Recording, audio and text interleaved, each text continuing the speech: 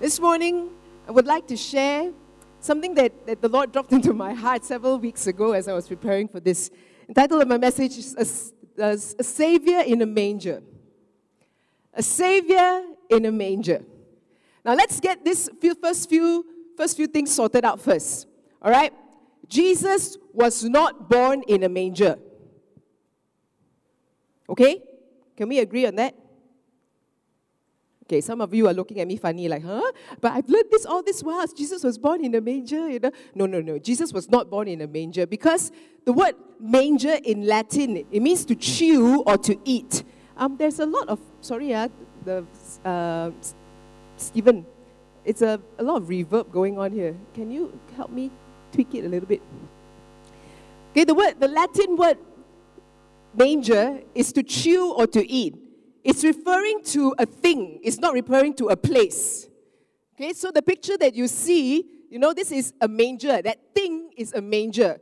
So unless Mary jumped into the manger and gave birth in the manger, right, which I think is not possible, right? Not possible.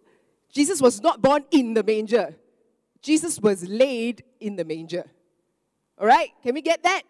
All right, gets all this sorted out. Don't worry. You still have your salvation. All these years, Jesus was born in a manger. No, it's okay. All is well. Right, we are still safe.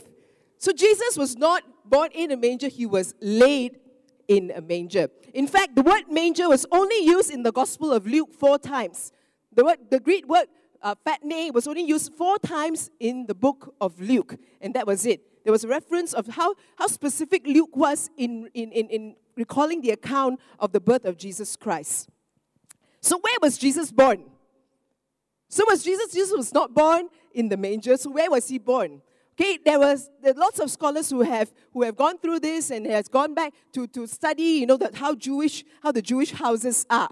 So you must understand. Remember when Joseph and Mary traveled from Nazareth to Bethlehem? He was traveling back to his hometown, the hometown of his origin. So usually in all their Jewish homes there is a family home. All right? And because perhaps by the time, we understand that there was a census being taken. And because of the huge influx of people into Bethlehem, by the time Joseph and Mary got back to their home, to this house, the whole place was already filled. Okay? The whole place was already filled.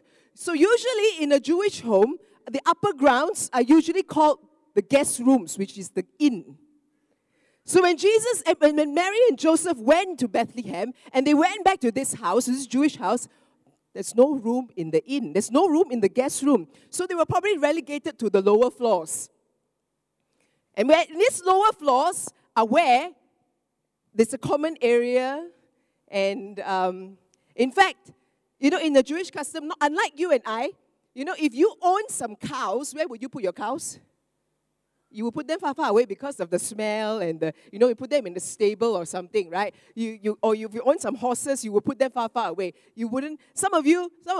Most of us, we put our dogs outside, but nowadays all your cute little poodles and your chihuahuas are out in the house, right? But we usually put our animals outside. But in the Jewish culture, because they loved and valued their animals, those animals that were vulnerable, especially the calf and the small and the young of the animals, they would sometimes put the animals inside the house, in that lower area.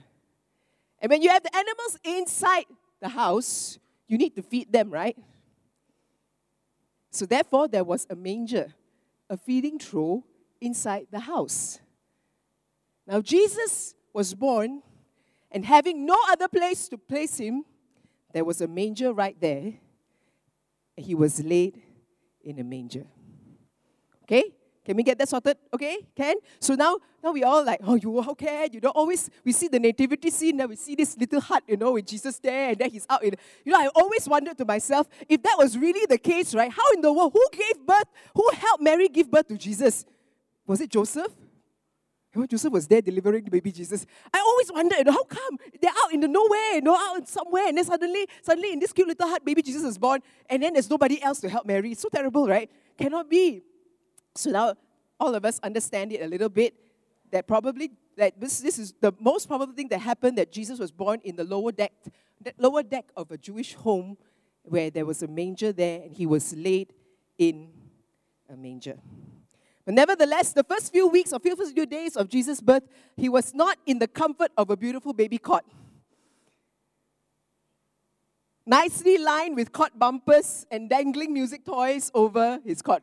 You know, we will put that, right? All these cute little dangling little things that float around on top of the head there.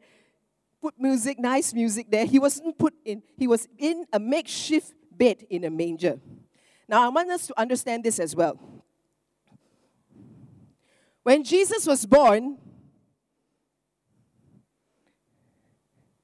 he was God incarnate already. He was all God. He was all man. From the moment he was born, he was already all God. He was all man. He didn't grow into his deity. He didn't suddenly assume Godship at the age of 30, you know, when he was baptized. It didn't happen that way. He was already all God. He was all man at that very point of his birth.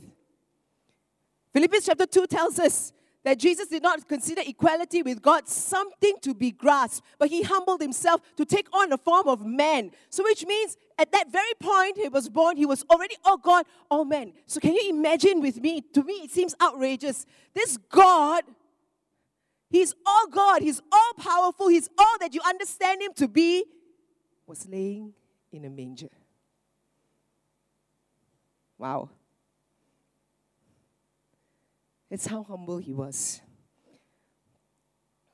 Today, I want to talk to us about the manger, this Savior in the manger, lying in the manger, and pray that this part of the Christmas story will once again remind us of how amazing God is and how much he loves us, each and every one of us. And our only response to him is in worship and in adoration to the King of Kings and to the Lord of Lords. Come on, nudge your neighbor, tap them on the shoulder, and tell them, prepare to be awed by God again. Come on, tell them, prepared to be awed by God again. Prepared to be awed by God again.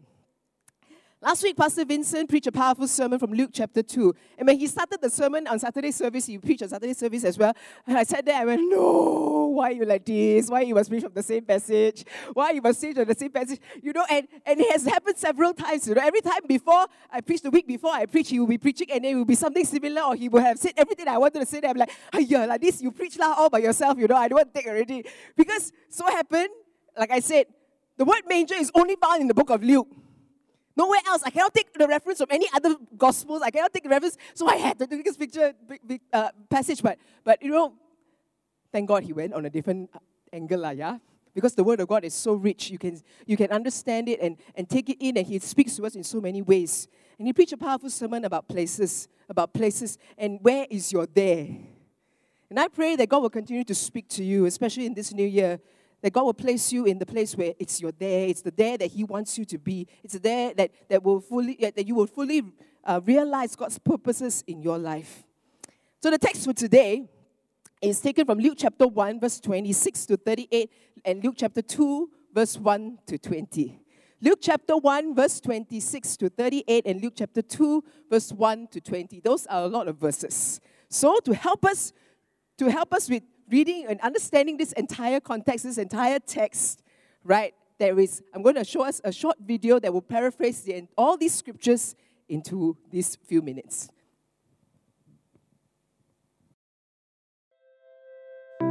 Over 2,000 years ago, God sent an angel to Nazareth to a virgin named Mary. The angel said, "Greetings, the Lord is with you. Do not be afraid, for you have found favor with God.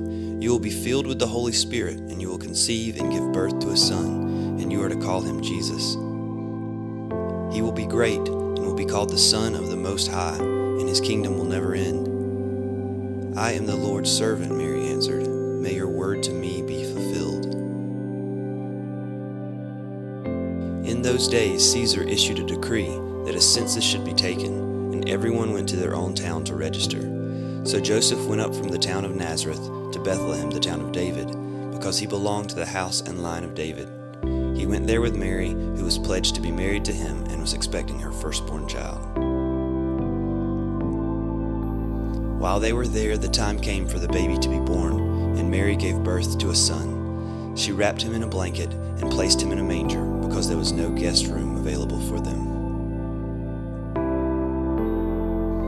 And there were shepherds living out in the fields nearby, watching over their flocks. An angel appeared to them and said, "Do not be afraid. I bring you good news that will cause great joy for all people. Today in the town of David, a Savior has been born to you. He is the Messiah, the Lord. This will be a sign to you. You will find a baby wrapped in cloths and lying in a manger." So they hurried off and found Mary and Joseph and the baby, just as the angel had said. When they had seen him, they spread the word about what they had been told about the child, and all who heard it were amazed. The shepherds returned, praising God for all they had heard and seen.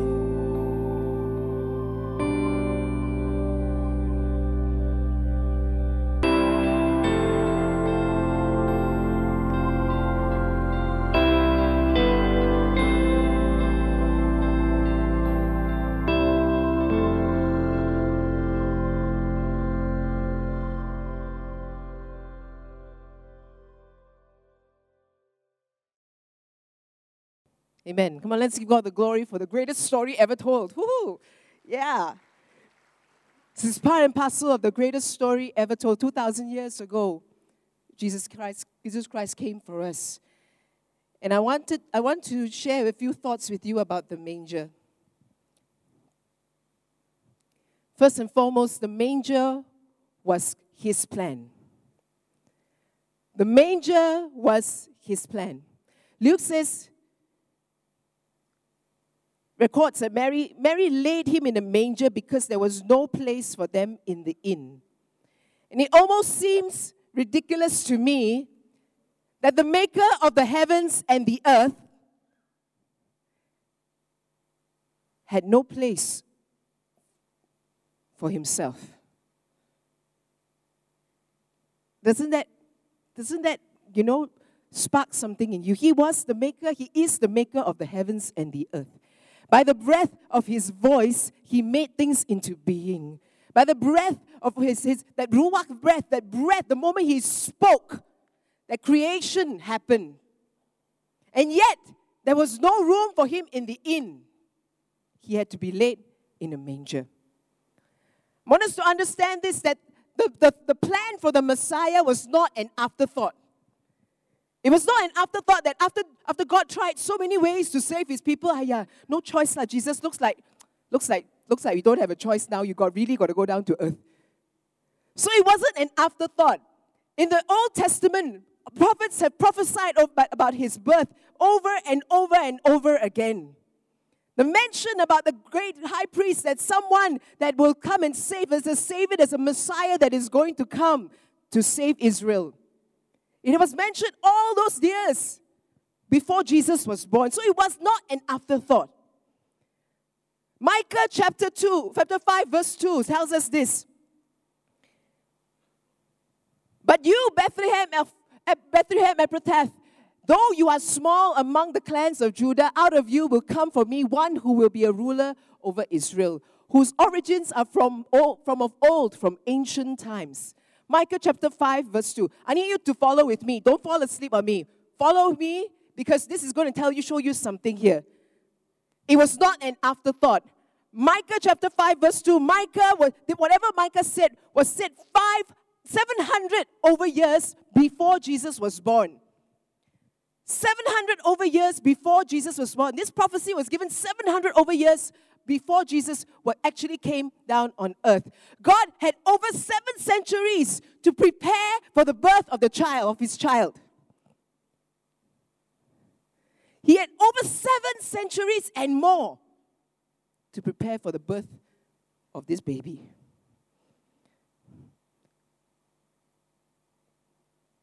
Another thing that really baffles my mind is this. He could have found a virgin, a faithful virgin, a noble girl, noble virgin, and a faithful husband from the lineage of David right there in Bethlehem. But no, what did He do? All the way in Nazareth, He speaks to a young girl by the name of Mary. She gets pregnant in Nazareth, far from the town where Jesus was prophesied to be born. Remember, Micah says He will be born in Bethlehem. So far away, 80 miles away, 129 kilometers. I actually Google mapped it. From church, about 129 kilometers up north is actually Sungkai. Sungkai in Perak. If you go down south, 129 km is about going down to Tampin. I mean, come on. PJ no noble girl meh? Glad Tidings no noble girl meh? Why must get someone from Tampin? Why must get someone from Sungkai? It almost is that way. Couldn't he find someone right in Bethlehem itself? Rather than getting someone all the way from Nazareth, and she is pregnant and now she has to travel all the way back there? No wonder they were late. Hey, imagine we also travel when you travel in your cars and all that, right? You will have to stop on R&Rs because you want to go Shishila, you want to buy snacks, you want to do this, you want to do that. You know, you stop so many stops just to get to your destination. A pregnant woman on a donkey perhaps, or walking, she would have to stop many stops. No wonder when they got to Bethlehem, there was no room in the inn. I mean, makes sense, right? Now, it even gets even more interesting here. Look at this. Remember? Joseph and Mary are in Nazareth.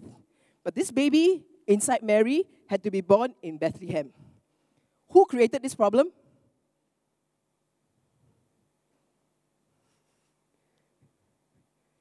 Who created this problem?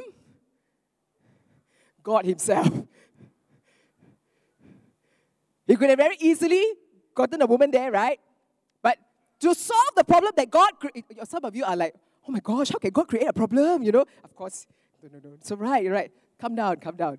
Let me show you this. But to solve a problem that God Himself had seemingly created, He could have very easily sent a dream to Joseph, send a dream, to say that, you got some personal things to settle, or you have to do something for me in Bethlehem.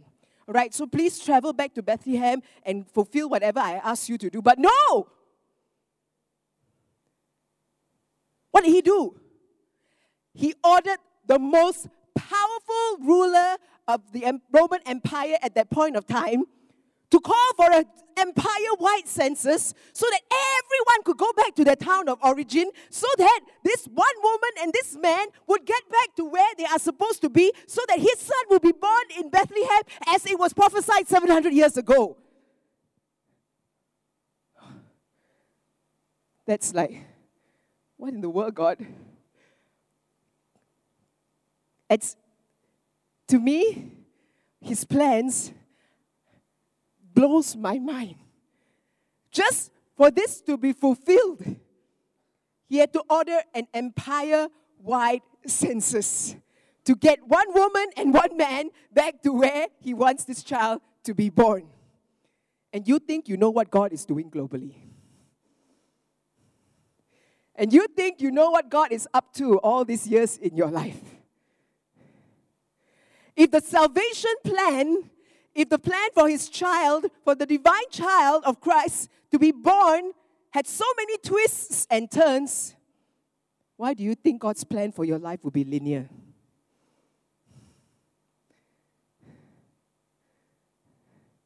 Some of you have gone through many twists and turns this year alone. Hello, am I talking to real people here this morning? Some of you have gone through many twists and turns this year. When you started this year, you thought that it's just going to be from point A to point B, point B to point C. It should be that simple. I don't need my life to be so complicated. It's okay one, God. I'm not that exciting one. No, I watch a Korean drama can already. That one is exciting enough. But He doesn't work that way. His salvation plan, prophesied many years ago, which He had many years, many centuries to prepare for. And yet, He still chose the manger. The manger was His plan. The manger was His plan. And it goes to remind me that, guess what, friends? As much as we want our lives to be linear, there will be twists and turns along the way. But be rest assured of this. Despite the twists and turns, despite all the complications that need to take place, despite all that had to happen for this child to be born right where He wanted him to be born, be rest assured that God's plans and purposes will come to pass. Oh, come on. Do I have to come down there and amen myself? God's plans and purposes will come to pass. God's plans and purposes for your life will come to pass. No matter how twisted and turned things have gone, His plans and purposes will come to pass. You don't understand it. You don't see it. You don't see what's happening globally. Sometimes we're so myopic to see our own situations and we're already so frustrated. Why, God? Why did you allow this to happen? Why is this happening? Why is that door closed? Why suddenly the government has changed their rulings? Now I can't get in there to work anymore. Now I can't apply for my visa anymore. A lot of these things happen because God is at work. In your life, in the life of your neighbor, in the life of the person next to you. God's plan is at work globally. God's plan is at work locally. God's plan is at work in your office, in the environment. In fact, it has been at work from before you were born. It has been at work. The reason why you are here is because of things that God has done in the past. That's why you are here, right now. And the things that you're going to do is going to affect whatever that's going to happen many, many, many years down the road as well. Because God has a plan for our lives, and His plans are always good. It may be mysterious, but it's always good. Come on, shake your neighbor and say, God's plans for your life is good. Come on, God's plans for your life. Oh, I don't know whether I'm speaking to believers this morning or not. Maybe I should give a salvation call now. God's plans for your life is good. Come on, shake them, tell them, wake them up and say that God's plans for your life is good.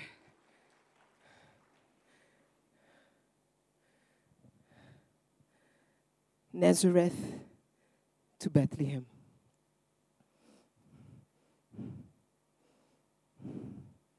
As we come to the close of this year, I don't know what some of you have gone through.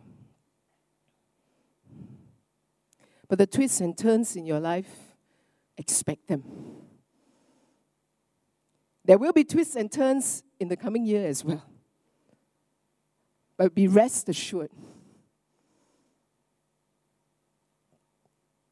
that He will never leave you nor forsake you, that His plans for you are perfect. And He will see you through every part of that journey. Amen? Amen? We all like to hear very nice stories. You know, God, it's going to be a nice road, a nice one, no problem. You know, once you believe Jesus. You know, even things like, no weapon formed against you shall prosper. Yes, He didn't say that there will be no weapons that will be formed against you. Guess what? Be prepared. There will be weapons that will be formed against you. He didn't say that there will be no weapons that will be formed against you. He says that no weapons formed against you shall prosper. So expect the weapons. Expect the attacks. Expect those who will throw darts at you, throw spears at you, throw stones at you. But guess what? They will never hurt you. No weapon formed against you shall prosper. I declare that over your life. Amen? And God will see you through your journey where He wants you to be. No matter how twisted and how turned everything may turn out to be, maybe so inconceivable, but yet, if He could move an entire census just to get His will to be done, His Son to be born in Bethlehem, He can turn situations around when you least expect it for His glory and for His name's sake, just as He's planned. The manger was His plan. Amen? Secondly, the manger was enough. The manger was enough. I said that the journey, sometimes God promises us and the plans to fulfill that journey may not be so smooth. If anyone who should be throwing a fit, if anyone who should be upset, should be Joseph and Mary. There they are, When the Lord spoke to Mary, and when the angel appeared before her and told her, you shall be pregnant, you shall be, the Holy Spirit will overcome you and you shall conceive a child, you should name him Jesus. And this sweet Mary replies, I am the Lord's servant, be it to me according to your word. She was so faithful, she was so trusting. And she did all that. She trusted the Lord. And God, couldn't you at least provide me a limousine as I go to Bethlehem? Oh, come on. At least a limousine. I am pregnant with your child, excuse please. And come on. I am bearing the Prince of Peace, the King of Kings and the Lord of Lords. At least prepare a room in Prince Court Hospital for me. Nice bed lah. No room in the inn. If anyone who should be throwing a fit, it should be Mary and Joseph. The risk of and the embarrassment. People could be talking and gossiping. Here, this one shotgun marriage lah, pregnant already one, so that's why I must get married faster lah, The embarrassment, the humiliation, the things that people could be talking. This is a pregnant woman. She's not even married. The least you could do, God, is prepare a room in the inn. Pastor preached last week. When God leads you there may not be a bed of roses. It may not be what you expect it to be. But there is a place where you are totally fulfilled. There is a place where you totally have that joy, knowing that you are in the center of God's will.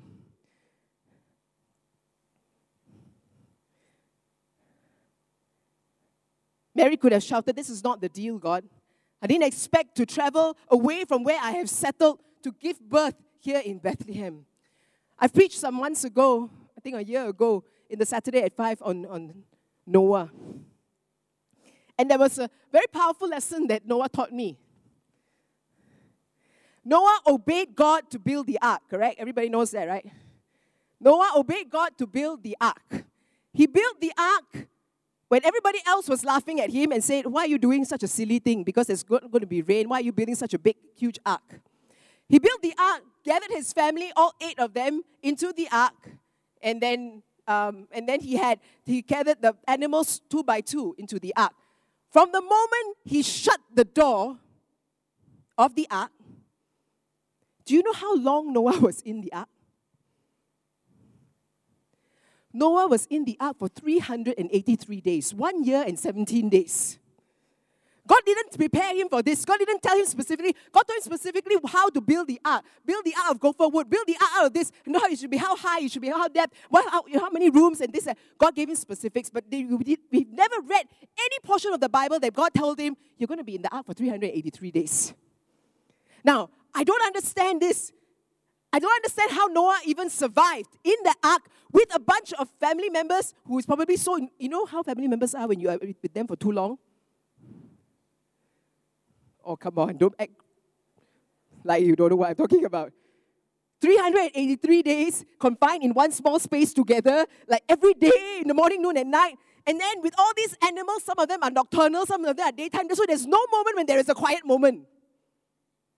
Can you imagine? They're smelly, they're stinky, they're hungry. 383 days. He didn't sign up for this. This was no Royal Caribbean cruise, yeah?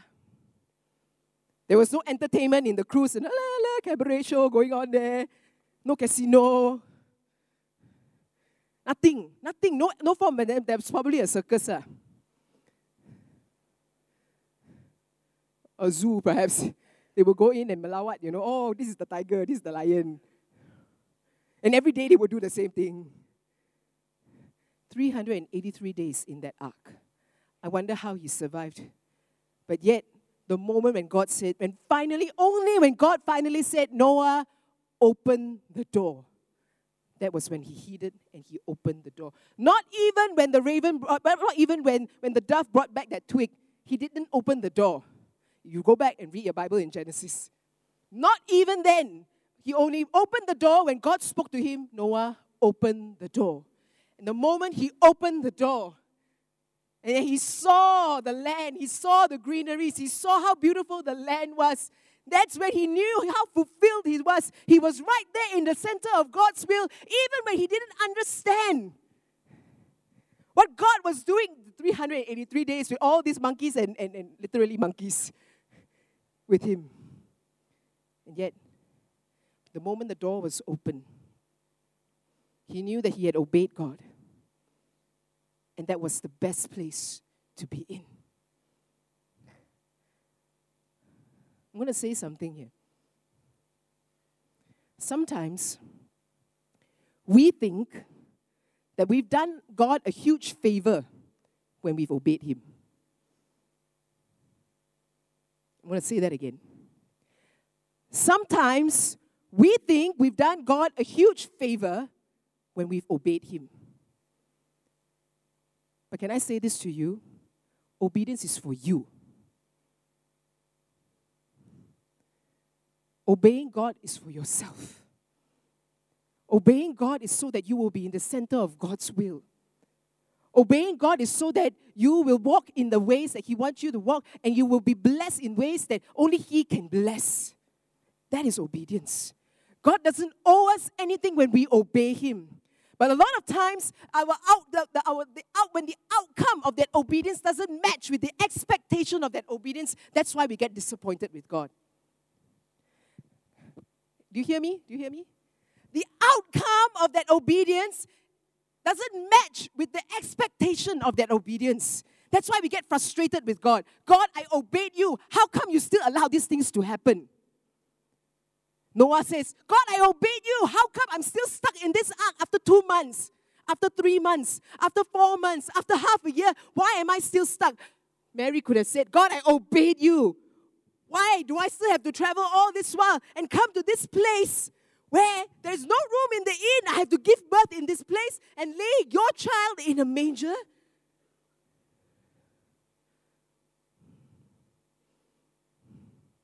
You need to allow your encounters with God to have more weight than your questions. You need to allow your encounters with God to have more weight in your life than your questions. That's why God encountering moments are so important. It is in those very moments when God speaks to you. It is in that very moment when Mary had the encounter with God through the angelic experience, that was enough for her to carry her through to Bethlehem and to give birth and to lay a child in a manger. The manger was enough. When Noah had the encounter with God to build the ark, that was enough for him to overshadow every question, every doubt, everything that he had inside him to go to scream and yell, keep quiet, everybody, I'm going to open the ark, I'm going to drown all of you. You know, out of frustration.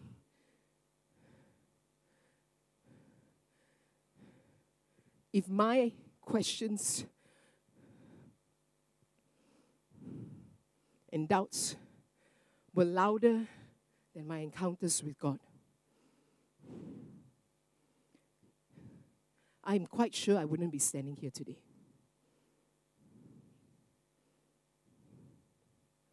Because I would have been so disillusioned with things that were happening. I would have been so disillusioned with people. I would have been so disillusioned by so many things. And I would have walked out. But I know that God has encountered me. That God had spoken to me and God had specific words for my life. And so many of you are still seated right here because you are holding on to the promises of God in your life. To those God encountering moments that kept you going despite the journey being so difficult, despite you only having a manger. That was all you got.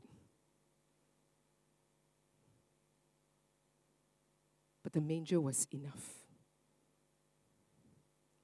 His grace, the grace of God was enough. My grace is sufficient for you. My strength is made perfect in your times of weakness. His grace was enough for you. The manger was enough.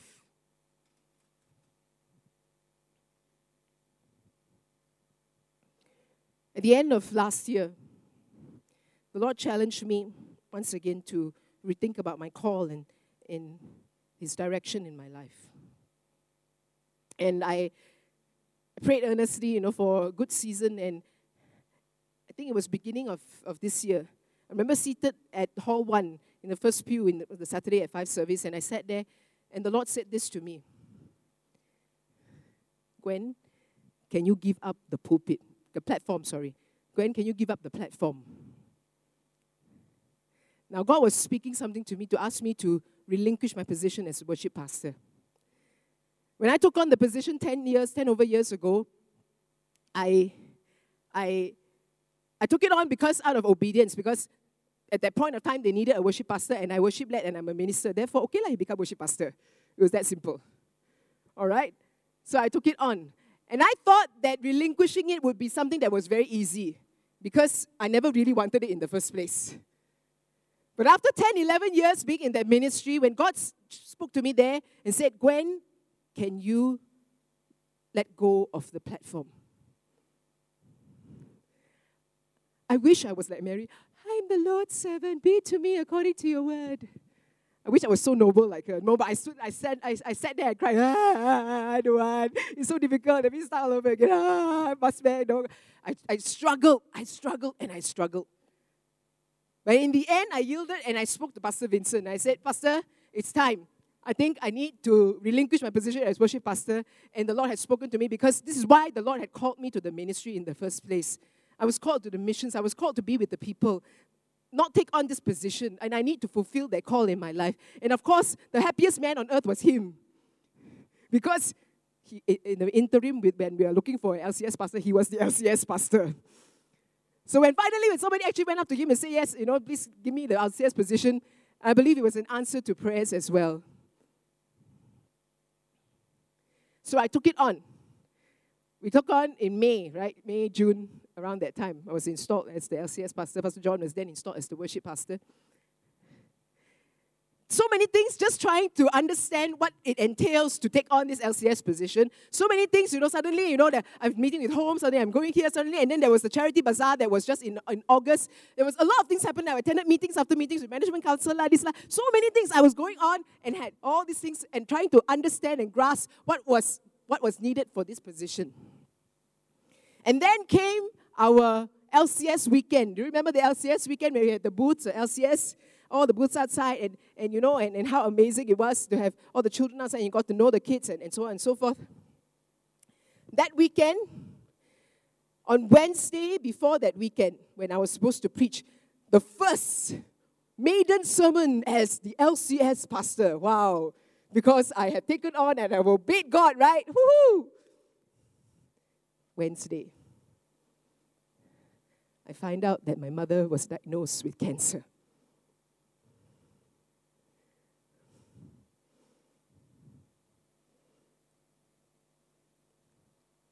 We had to stay in the hospital for a few days because one night, because we had to do a colonoscope, and she had a huge growth in her colon. Huge. That the scope couldn't even pass through. So after that scope, we returned home on a Friday. Right, I stayed overnight with her. We returned home on a Friday evening. It's just unpacking my things. And my husband said that my son had been complaining of abdominal pain for the last 2 days. So on Friday evening, my husband brings my son to the hospital. Remember, I just came back from the hospital, from Assunta Hospital, and then my husband is bringing my son now to Sunway Hospital. And then as I was unpacking my bag, I get a call from my husband. Ryan has to be admitted because he's got appendicitis. He's scheduled for surgery the next day. I'm preaching on Saturday, I'm obeying the Lord, Be it to me according to your word. At 11 o'clock in the morning, on Saturday morning, he goes in for surgery. The surgery takes much longer than it was intended. He only came out at about 1-something, almost 2. I stayed in the hospital until 3-something. I rushed home, got ready, and then came to preach. I preached to the weekend, Sunday, praise the Lord. It was one of the most amazing weekends to see so many church members and so many of you participating in the homes. I come home, I rush to the hospital. The next day, the next day, I had to rush to the hospital again because my mother had an appointment with a colorectal surgeon in UH, very early in the morning.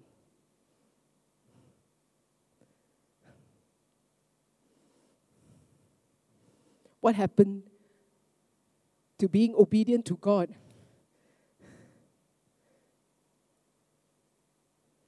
Obeying God is not doing God a favor. Obeying God is for ourselves. To cut the long story short, my mother went through surgery. It was a major resection, and she recovered very, very well even from the surgery. And please mind you, she is 80 years old. So for her to survive the surgery, I must give God all the glory already. Come on, let's give God the praise. Right now, she's in Chinese church in the service. Yeah, that's right. Oh, yeah, yes, she is. She still walks around. She's amazing. God is doing amazing work in her life, and faith is just growing in her. What I'm trying to say is this. Your obedience may not be a bed of roses, but the manger was enough. You may be going through manger seasons in your life. That you obeyed God, and you thought that it would turn out the way that you thought it would turn out. But all you got was a manger. The manger was enough. As you end this year, I pray that you will realize that in your heart and in your spirit.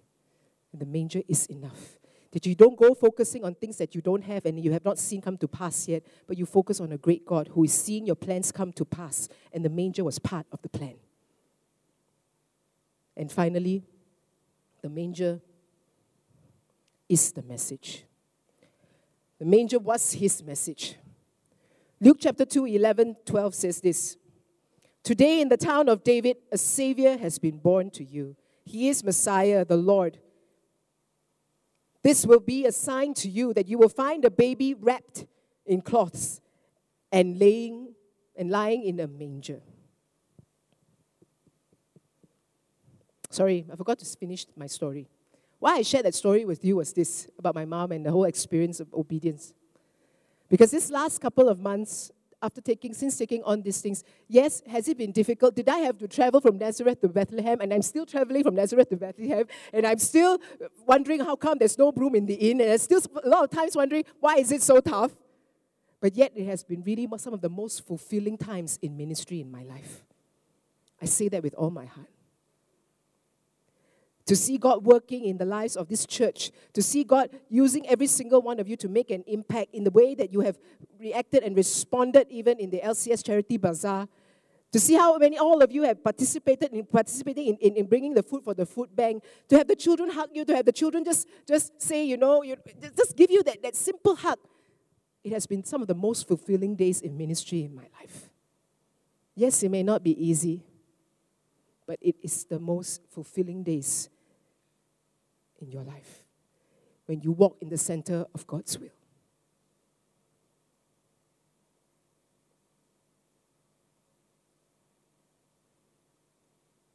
And the manger was his message. While God could have made a very special entrance, remember, he had many, many years, many centuries to prepare for his birth, the birth of his child, of his son.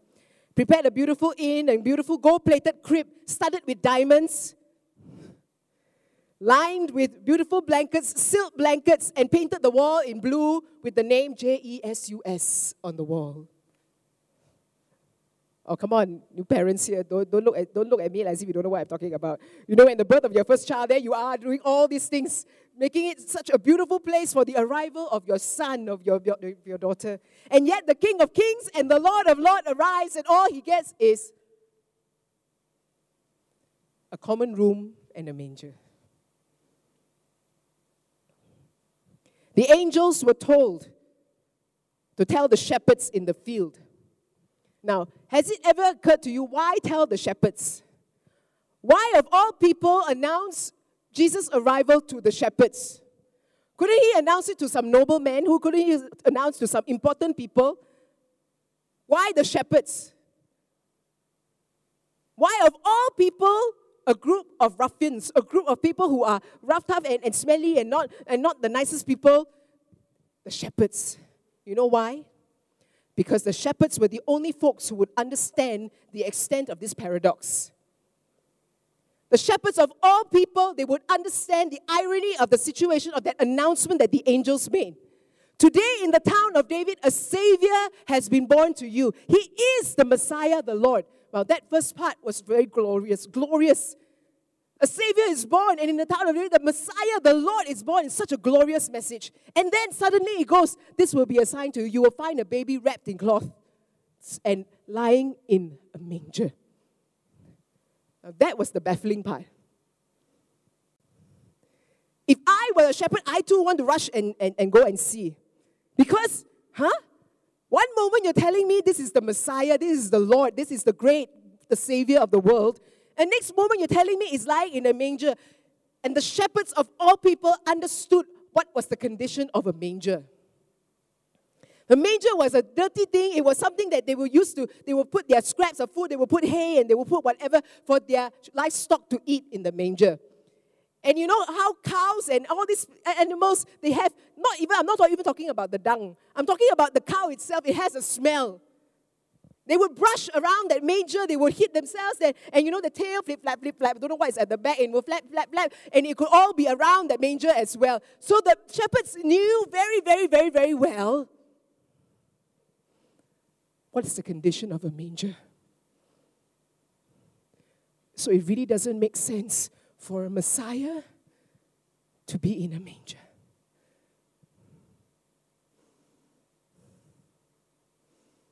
But yet that was his message. That Jesus came. He wasn't looking for a perfect place. He wasn't looking for a place that is spick and span and cleaned out. He was just looking for a place that was available.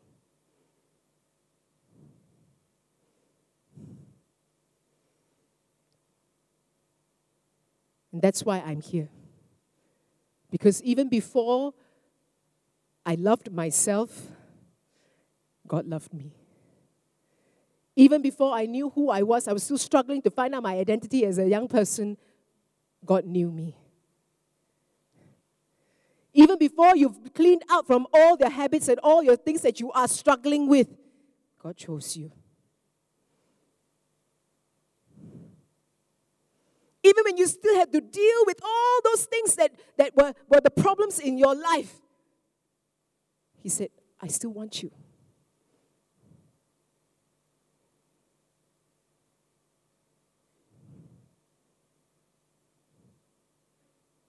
It's not because we have achieved or attained anything. It's only by the grace of God that we are where we are today. The manger was His message.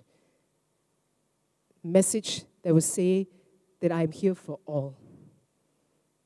The shepherds, the wise men, the kings, I'm here for all. And all it takes is for you to have an available room in your heart for me.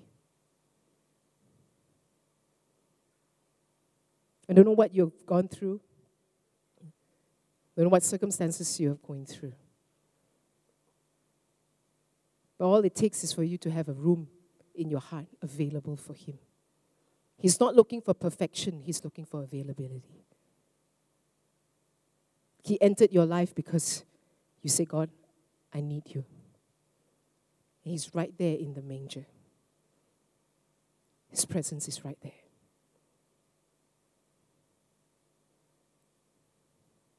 And that alone should cause us to raise both our hands every day in our lives to say, thank you, God, for your grace.